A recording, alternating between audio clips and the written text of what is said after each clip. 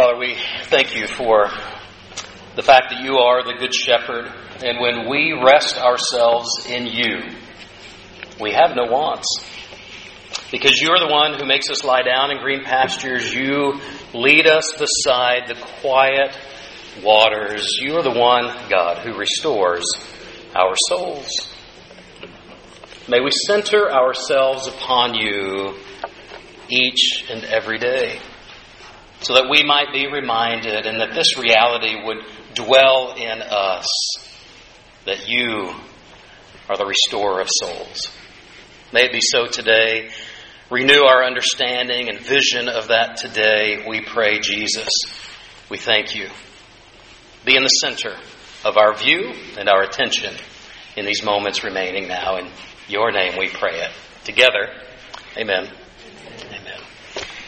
Well, good morning again to you. So happy to be here with you. And part of the question as thinking about this song and thinking about this particular week, and I want to invite you to open up your Bibles to Psalm 96. Psalm 96 is just a question, why do we gather here week after week? And if you're like me and you grew up in a church, then sometimes the answer is good that you say, well, this is just part of what I do. This is how I've segmented my time, and I do this on purpose. But often we don't give a lot of thought or regular enough reflection, perhaps, as to why it is that we gather regularly and why do we do the things that we do in worship. Sometimes we come to worship because we're bedraggled and we're afraid from life. Life has just worn us thin. We're tattered at the edges. Work can be hard. Family situations can be hard. Relationships can be challenging. And we come because we need encouragement. We come because we seek healing. We come because we need the encouragement that comes both in recognizing God, but also in being together and being able to support each other and knowing that our lives are woven together. And we do that on purpose. Worship comes from the word that literally means worth-ship. W-O-R-T-H. Worth-ship. And the whole word and idea of worship is to recognize that true worship is understanding and entering into and welcoming in the worth of God. That God is worthy of your attention. He's worthy of your time. He's worthy of your life. And we learn in worship that life is much better when God is in it. That your life is much better when God is a part of it. That the world is much better when God, understood and worshipped rightly, is centered upon in various lives. There's two aspects I want to help us think about worship this morning. One is the attitude of worship and how do I prepare my heart? And when I gather here week after week with you, what helps me frame an understanding of entering into this space? And that's one aspect. And the other is the activity of worship. So the attitude of worship, then also the activity of worship. And why do we do the things that we do? And why do we do them over and over and over again? Often in different ways, but we focus on some particular things. So those are the two aspects, and I want to drill down on each of those. But I want to start with the attitude of worship. One of the attitudes that we bring into worship is one of celebration. Another one is one of calibration. We're going to start with celebration. It's the idea of making much of God. In Psalm 96, verse 1, it says, "Sing to the Lord a new song. Sing to the Lord, all the earth." In verse 9, it says, "Worship the Lord in the splendor of His holiness. Tremble before Him, all the earth." To celebrate God is to enter into not just that I feel happy, and celebration isn't always just the final expression of happiness. It is the ability to praise God. C.S. Lewis, who wrote a lot of great books about Christian faith, once wrote in his reflection on the Psalms, he described as he was coming to faith and God was drawing him into a relationship with Himself. And he describes when he came across the idea of praise. And God invites praise out of people. God wants people to praise Him. And C.S. Lewis rightly began to ask the questions, well, what kind of a God desires people to praise Him? Because that sounds a whole lot like narcissism. Or he began to think of the people in his life who were ego-driven. And he knew out of British culture, especially, that was something that was unbecoming in a person. And he continued to seek out, why is it that God desires for you and for me to praise Him? Is this the kind of God we have? Is He an ego-driven, narcissistic God? And he comes to a deeper understanding. And this is what he writes. He says, "It occurred to me that I had missed the most important thing about praise. The world resounds in praise. Lovers praising their beloved. Stamp collectors praising their stamp collections. Cricketers praising the wonders of cricket." Now, he was English. Okay. This is what he wraps up by saying. He says, "A joy is not complete until it overflows with praise." A joy is not complete until it overflows with praise. Your joy of life is not at its end and fullest until it bubbles over with praise. Your understanding of life and mine has not come to its fullest sense until it overflows with praise for God. That is why God invites us to praise. That is why God says, when you gather to worship, you are to praise my name, because when praise is absent, joy is not understood. And Jesus came, and He describes in the Gospel of John how He had come to give you joy. Not joy like the world gives, but the joy of Jesus Himself will learn and find its abode in you. We come in celebration of the love of God. Because God loves you, we can come in worship and we celebrate the love of God. We celebrate the grace of God. We've even sung about it today, that God does not treat you in the way that you deserve. He doesn't treat me in the way that I deserve because of my sinfulness. But His grace overcomes sin, and I celebrate that. We celebrate the grace of God about what God has done in Christ. We celebrate God. So one of the attitudes of worship is one of celebration. The other is one of calibration. We gather and worship and we bring the attitude of calibration. And part of that is learning to let God calibrate my heart toward His.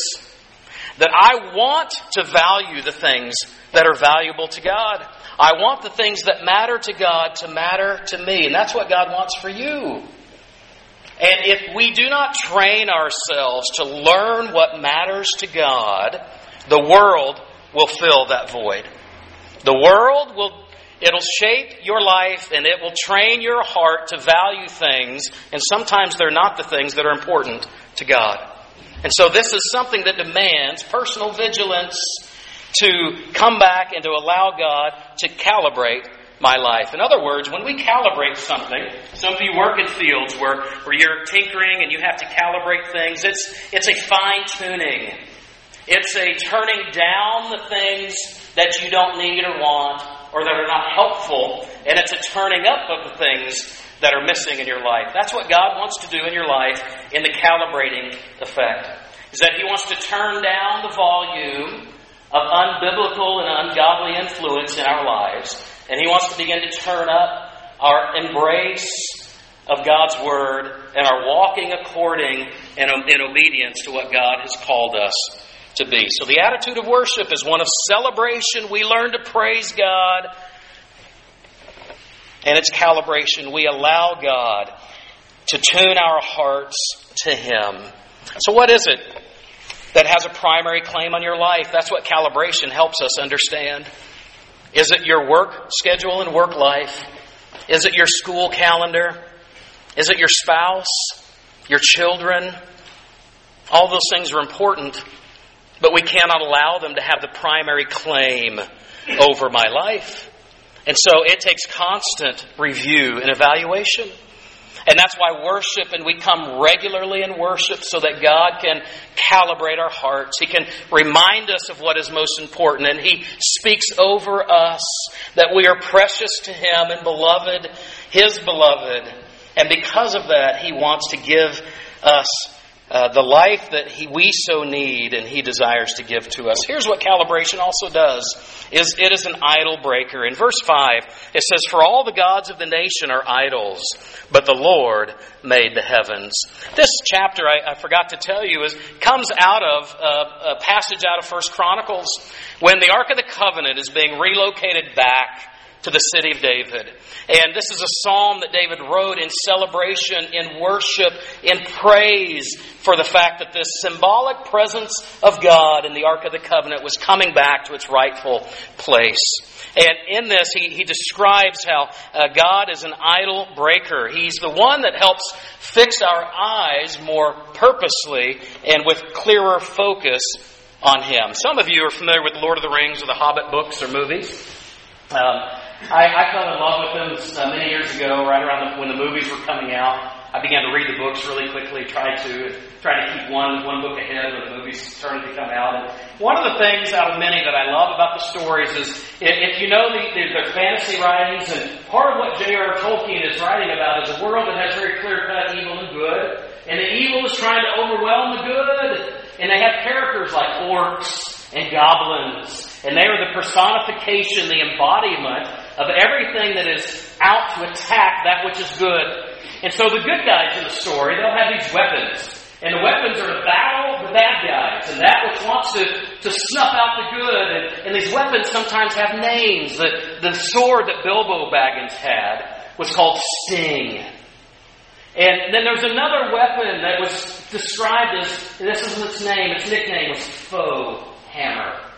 I love that. Everything, just saying it just fills me with strength and confidence. And that's the kind of weapon, if I had to go to battle, I want to take Foe Hammer with me. You know what I'm saying? I don't want to take piece of paper weapon. I want Foe Hammer to go with me. When God describes worship and the calibrating effect of worship in our lives, He says that it helps us recognize the idols of our life. Because throughout the Old Testament and Bible, the great enemy of worship of God is idolatry. It's the temptation that we still have to put other things in a primary place above God. Now, most of us don't walk around saying, "This is my idol." And most of us don't walk around with little statues in our homes. But we do, often, if we're not careful, we allow other things in our lives to take priority over the worship of God.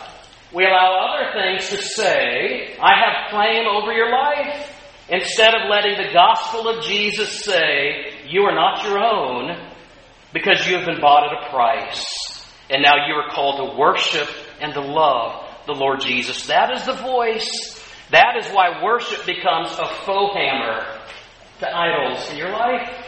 And that is why you and I need to be worshiping regularly together. It is so important because these ideas allows God to calibrate our lives. Also with the calibration, it's the idea that worship is not primarily to come and receive something. Worship primarily is for me to come with an attitude of giving. I come with an attitude of giving my life back to God. And every week when we gather in this place, it's a reminder that my life is wrapped in Christ Jesus. And He is the first and most important priority of my life. And when that is set, and I'm reminded of that every single week, it allows all of the other things in my life to flow properly. But when we get that upside down, it clogs up our lives. When we live out of a place where we allow other things to be more important than God, it's like putting a cork in the bottle of your life. And your life gets stuck. And worship, and weekly worship, is a reminder that God is first. Jesus is my primary relationship, and I need to nurture that relationship. And in doing it, it's like God is pulling the cork out, and He reorients my life, and everything in my life begins to flow more properly. When my relationship with God is right, guess what? I'm a better husband. When my relationship with God is right, I'm a better parent, I'm a better employee, I'm a better boss, I'm a better neighbor, I'm better with my money. When my relationship with God is right, I'm focused on honesty in my relationships. I'm focused on honesty and integrity in all of my financial dealings. I'm focused on giving of myself instead of taking from others. You see, when our relationship with God is right, everything else gets oriented correctly. I want you to hear some verses about a church relationship. The type of relationship that a church, a worshiping community, is supposed to have. You want to hear these words? This was spoken not to a marriage relationship primarily, not to a husband-wife or a boyfriend-girlfriend relationship, although it has application there, but it's spoken to a worshiping community. A worshiping community that I know that I come and I gather together with others on purpose because I want to learn to be patient with you. And I need you at times to be patient with me. And I need to know when I come into worship, I don't on purpose, I try not to be overly distracting, but you know what? I'm also patient with others in the church. And I know that we welcome children into our worship service, and sometimes we have to be patient with our kids when they're talking and making too much noise. And that's okay. That's part of being together. Hear these words to a worship community just like this. Love is patient. Love is kind. It does not envy. It does not boast. It is not proud. It is not rude. It is not self-seeking. It is not easily angered. It keeps no record of wrongs. Love does not delight in evil, but it rejoices with the truth. If I were writing this, I would have said love is the faux hammer of evil. It always protects, love does. It always trusts. It always hopes. It always perseveres. Love never fails. Those are some of the attitudes that we are to bring into worship. Now, what about the activities? We'll move through these pretty quickly. There are certain activities that the church over centuries have found to be most helpful in the shaping of individual lives and the shaping of communal lives together. And so these are the practices that we rehearse time and time again in different ways. And praise the Lord for that. But part of the work and the activity of the church is preaching. Preaching is an important aspect, and this is one of the gifts from the Reformation period. It was for those churches influenced by the Reformation, like this one has been, is that preaching was put more in the centerpiece of a worship service regularly, week after week, than anything else. Here's what the Scripture says. In verse 2, it says to proclaim His salvation day after day. What is preaching? Does the church preach because a pastor has a big ego and just needs people to listen to him every week? You may be surprised, but I would rather do anything else in the world. Because my temperament is introverted, and it's hard to stand up in front of people. But I feel that this is part of what God has called me to do, not because I need it, not because I need praise or adulation or stroking, but because a church needs regular reminding about under what do we sit. And it is the Scripture. That's why this church never looks at any other book than the Bible for our teaching. There are other books that God might use, but no book is like the Bible. There are other books that might be helpful in your Christian life, but no other book is filled with the Spirit of God and is living and active to penetrate and to heal your life than the Bible. And so we come back to the Bible week after week after week after week because it's not just to stuff our heads with more historical knowledge. I love history. It's not just to fill our lives with, wow, that was cool about the Roman world in the first century. That's so helpful, but that's not the point. The point is to learn to live under the teaching of the Scripture and to let it have authority over our lives. And so we preach. We preach. Not because I need to speak. I'd rather be quiet. But we preach because God needs to be heard. We preach because God's Word speaks. And that's what we try to do every single week, is because we need it. And this is how a faith community is built. Singing is an activity of our worship. And haven't we seen a great display of singing and participated in that today from our choir to the Fong family, to many of our youth playing instruments, and to Steve's great leadership. Aren't we blessed with the singing of this church? So often we'll have songs supported by the organ, and we welcome the gifts and the abilities of people musically to help guide us in the singing of God's Word. Have you ever noticed when the choir sings that almost always the Scripture is read right before it, because what you're hearing is a musical representation of the words of God? Because singing matters. You know why? Because in the Christian faith, it's always a joy-filled flow of God. We have been filled with the love and the redemption and the forgiveness of Christ Jesus, and that flows out of us. The response is one of joy and singing. That's why song has always been and will always be a centerpiece of the church's life and of worship. I've come to be describing TBC's worship as broad spectrum. That we welcome a lot of different styles and a lot of different classical from things anchored in history, ancient things like in your hymnal. I think it's number 11. There's a song that the words were first written back in the 1200s. And so we celebrate the music that is ancient and centuries and generations old. St. Francis of Assisi wrote that particular song, All Creatures of Our God and King. And we'll sing sometimes songs that were written the same year. Because it's important. It's important. I love one of the writings out on the banners, the posters outside about why I love TBC. One person wrote, I love hearing people sing together at TBC, to hear the voices blend together.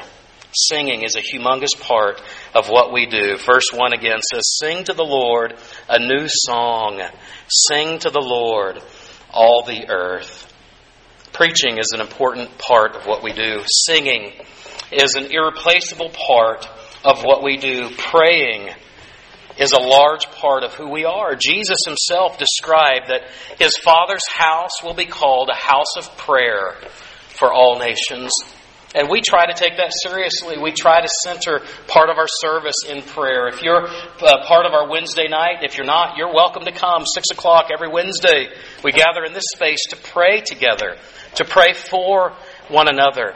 Someone else wrote out there that every single prayer request gets answered, or gets, here's what it says, let me quote it. It does get answered, not always in the way we want, but it says, I love TBC because they pray for every single prayer request. And it's true. When we stand up here and we invite you to jot down prayer requests, we really mean it. Because your staff prays for it weekly. Those who gather here every Wednesday pray for those things because we take prayer seriously. Prayer really does change things. Sometimes the situation is changed in prayer and what God does through those prayers. Sometimes our view of the situation changes. But God will change things because of prayer.